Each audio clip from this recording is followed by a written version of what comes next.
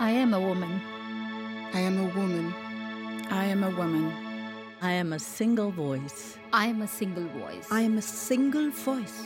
And I will be heard. You're listening to the Vital Voices podcast. I'm Elise Nelson. Today, April 2nd, is Equal Pay Day, the day that the average woman must work into the next year to match what the average man earns the year before, meaning that by this time in 2019, the average woman has only now earned what the average man did in 2018. Today, women in the United States still only earn 85% of what men earn. Of course, that's gone up, actually, in the last couple of years. And that problem is compounded further for women of color. Black women earn only 61% on the dollar, 61 cents on the dollar. Native American women only earn 58 cents on the dollar, and Latina women only earn 53 cents compared to a man's dollar.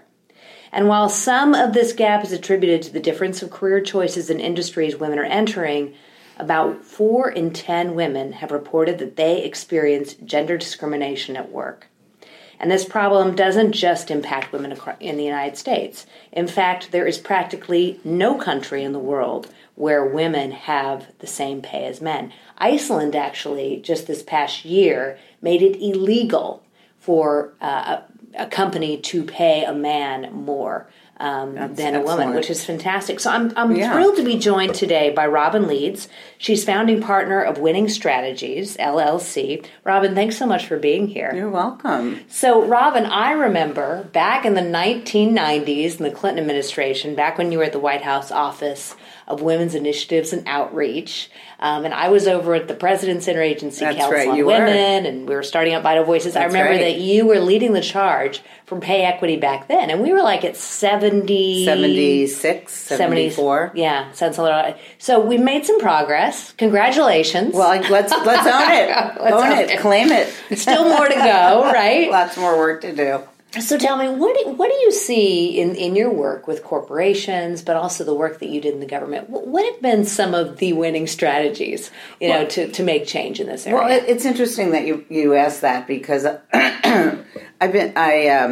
I've always been very concerned, and when you mentioned Iceland, we have never had any mandatory pay equity laws on the books.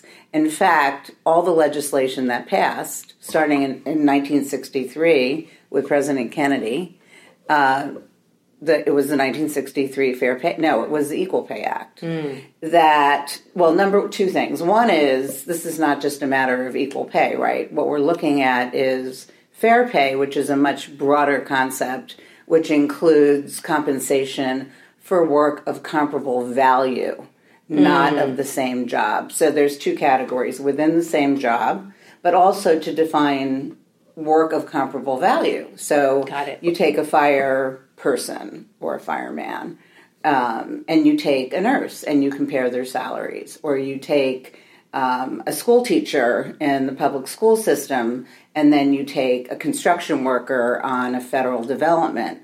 Now, the work is different, but it's also comparable in certain ways. So it's looking at different categories of work and how pay is executed across those comparable categories. And that often gets lost in this discussion. In fact, I have always been concerned about the word equal pay because we're way beyond, we're so beyond the concept of equal pay. That's why every year the same legislation gets introduced. The Paycheck Fairness Act, which is a much broader definition than the narrow concept of equal pay. So I wanted to clarify that. The other issue that we had for many years, and we still have it, is that we have no mandatory compliance. So it's really a voluntary act of whatever for the private sector to comply with certain goals and timetables. And particularly now in the administration that we have now, we have the The EEOC has been gutted. The Office of Compliance has been gutted. Back in the day, under Clinton and even under Obama, there was active monitoring on compliance. There was never any mandatory actions taken, and there's no penalty in the law. So there's nothing really compelling the private sector to work on this issue. To take any action. No. Of course, we are seeing a few CEOs take action and being lauded for that. So that's true. Wonderful That's true. story, of course, of Salesforce back in 2015. And Mark Benioff, the CEO, didn't believe it. Didn't believe that, thought, well, we're one of the best places to work. How could we possibly have a pay gap? And luckily, he had a chief people officer, Cindy Robbins, who dug into it and said, no, I think we probably do. And since then, they have basically, they realized they did have, as I'm sure every organization does, that pay gap around not just gender, but also around race. Exactly. And since 2015, they've worked to make that right. And I think it's been about $8 million they've had to put, into making it right and making it equal. Right. But again, I mean, that's great, and that's an example of progress and of, good corporate citizenship. Mm-hmm. Having said that, that is not the case for the vast majority of private sector. So you're not seeing it in your work with companies. You're not seeing companies saying we'd like to do something similar. There, I would say there's window dressing. That's how I look at it. And I've done work with a number of large private sector entities coming off of the Obama initiative, the United State of Women, which launched a pay equity initiative in the private sector. And we got many corporations to sign on and to publicly commit and to come up with a plan to do the analysis and to really aggregate the data, and then to come up with a plan to change that. Having said that, after the Obama administration, again, we're in a situation where we don't have the leadership, we don't have the mechanisms, we don't have the thoroughgoing commitment, and so it sort of lets a lot of people off the hook when they were already off the hook before. Right. So the question is, this is a legislative fight. It's a fight in the media. It's a fight in the political realm. I mean, we're looking at. Will it make a difference to have so many women legislators now on the Hill? I mean, is that going to make a difference? Well, I think it makes a difference. I think it's a question of what those women stand for and what priority issues they're taking on and how far they're willing to push. So it's kind of a multi-level strategy to get public-private sector engagement, to make sure that the unions are strong enough to continue the fight, because they were always at the forefront of closing the wealth gap. When the union movement started, it was about closing the wealth gap. Yeah. That's what it was about. And the union movement has not been that strong lately, and so we need to revitalize that, and we need to revitalize the advocacy organizations that have been at the forefront of this struggle.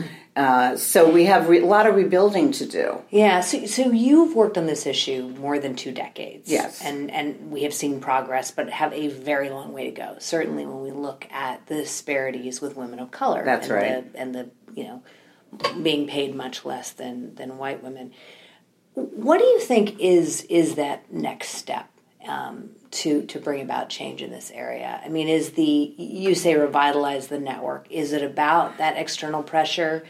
Is it about looking at the power of women to elect the next president and putting pressure there? Where do you think there's an opportunity? I think it's all of that. I think we need kind of a multi-pronged strategy. I think we also, and we have a lot of experience with litigation. I mean, look at the Lilly Ledbetter Act. There and state by state, there are active class action suits going on in states where the laws are on the books, but they're not being implemented, and there's lots of cases of employment discrimination and sexual harassment, as we all know. combined with employment discrimination is really a troublesome combination. So I think we have the courts, we have the state and federal legislature, we have the public policy advocates, we have the labor movement organizing on the shop floor, and we have to put together a comprehensive strategy. It's not a new strategy. And then, of course, as you mentioned with Salesforce, there are some, leading corporate thought leaders who believe that this is good for business. I mean, we have to be able to make a good case of why it's good for business. Yeah. And the few people who are standing up are taking a very bold step forward. But it's not the vast majority. Yeah. And because there's no penalty, there's no consequence, there's no enforcement, there's no organized way to urge movement forward on this, especially under the current administration, which does not embrace equity at any level, to put it mildly. I remember a number of years back, a wonderful book came out, and it was called Women Don't Ask. I don't know if I think it ended up being a best-selling book.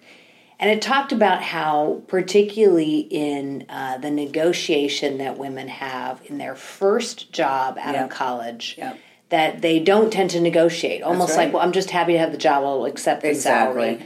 They just take that salary, and because they didn't negotiate in that first job, and maybe not the second one, even if they negotiate in their third job, they're already set back. That's right. So, how much of it has to do with that piece of it versus just the way in which companies value women, or are the two connected? I think it's the two connected, and I think it's about how women value themselves, how we value ourselves. Right. And are we a value? What is our value worth? Are we willing to speak up? Can we speak up on our own? Can we speak up in a group? What are the consequences? What is the fallout? And that just gets into the whole conversation of the fight for women's equality and women's leadership. And, if you're to this, then you're to that. If you're to that, then you're to this. It's like a no-win situation.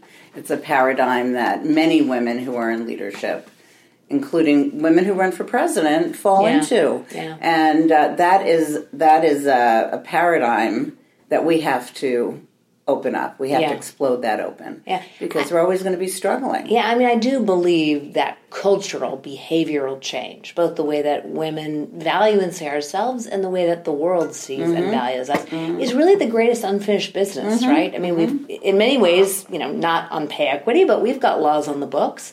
They go unimplemented. That's and right. Often that's just because of behavioral change. Exactly. One thing I wanted to ask, as we talk about what women can do ourselves, you just came back from Puerto Rico, and thank you so much for joining us as a global ambassador. You're welcome. I lending your talents and your experience in mentoring a young business woman from Puerto Rico. And how much of a difference do you think that makes in terms of a woman's career, pay, but more than pay, really their success and their trajectory, having good mentors and a good peer network? Why is that work so important in this equation?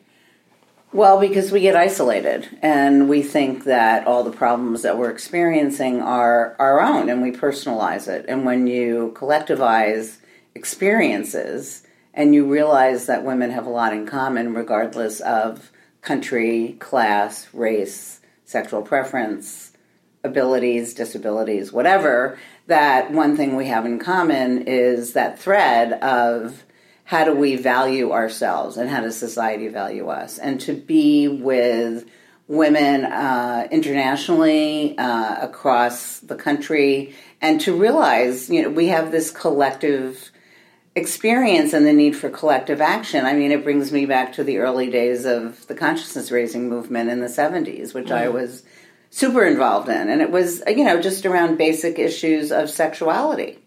And reproductive choice and, basic women's health issues and how isolated we were. So I think the mentoring and partnership and community building activities of of gap are just so significant. And I mean, for me, it was a great thing because it sort of got me out of a trap of thinking, I'm tired. Are we going to change this? Is it the same old, same old? And it just was really a shot in the arm for all of us, I think. Yeah. And I think to see that resilience of entrepreneurs. The resilience is unreal. In Puerto Rico, yeah. Oh, my God, yes. Oh, I wish I could have been there with you. We missed you. I know. Where's Elise? But we have to clone you for that. Oh, well, thank you so much for joining us and for sharing your Yes. insights here on Equal Pay Day. Happy Equal Pay Day. Yeah. Yes. Here's to progress. Here's to progress. Here's to fair pay. Yes. Yes. Thank you for listening to the Vital Voices podcast. To learn more about Vital Voices, visit vitalvoices.org, or you can follow us on Twitter @VitalVoices, on Instagram @VitalVoices, and like us on Facebook at facebook.com/VitalVoices. If you're inspired by what you heard today, you can also donate to Vital Voices by texting podcast to 41444. Thanks again, and we'll see you next time.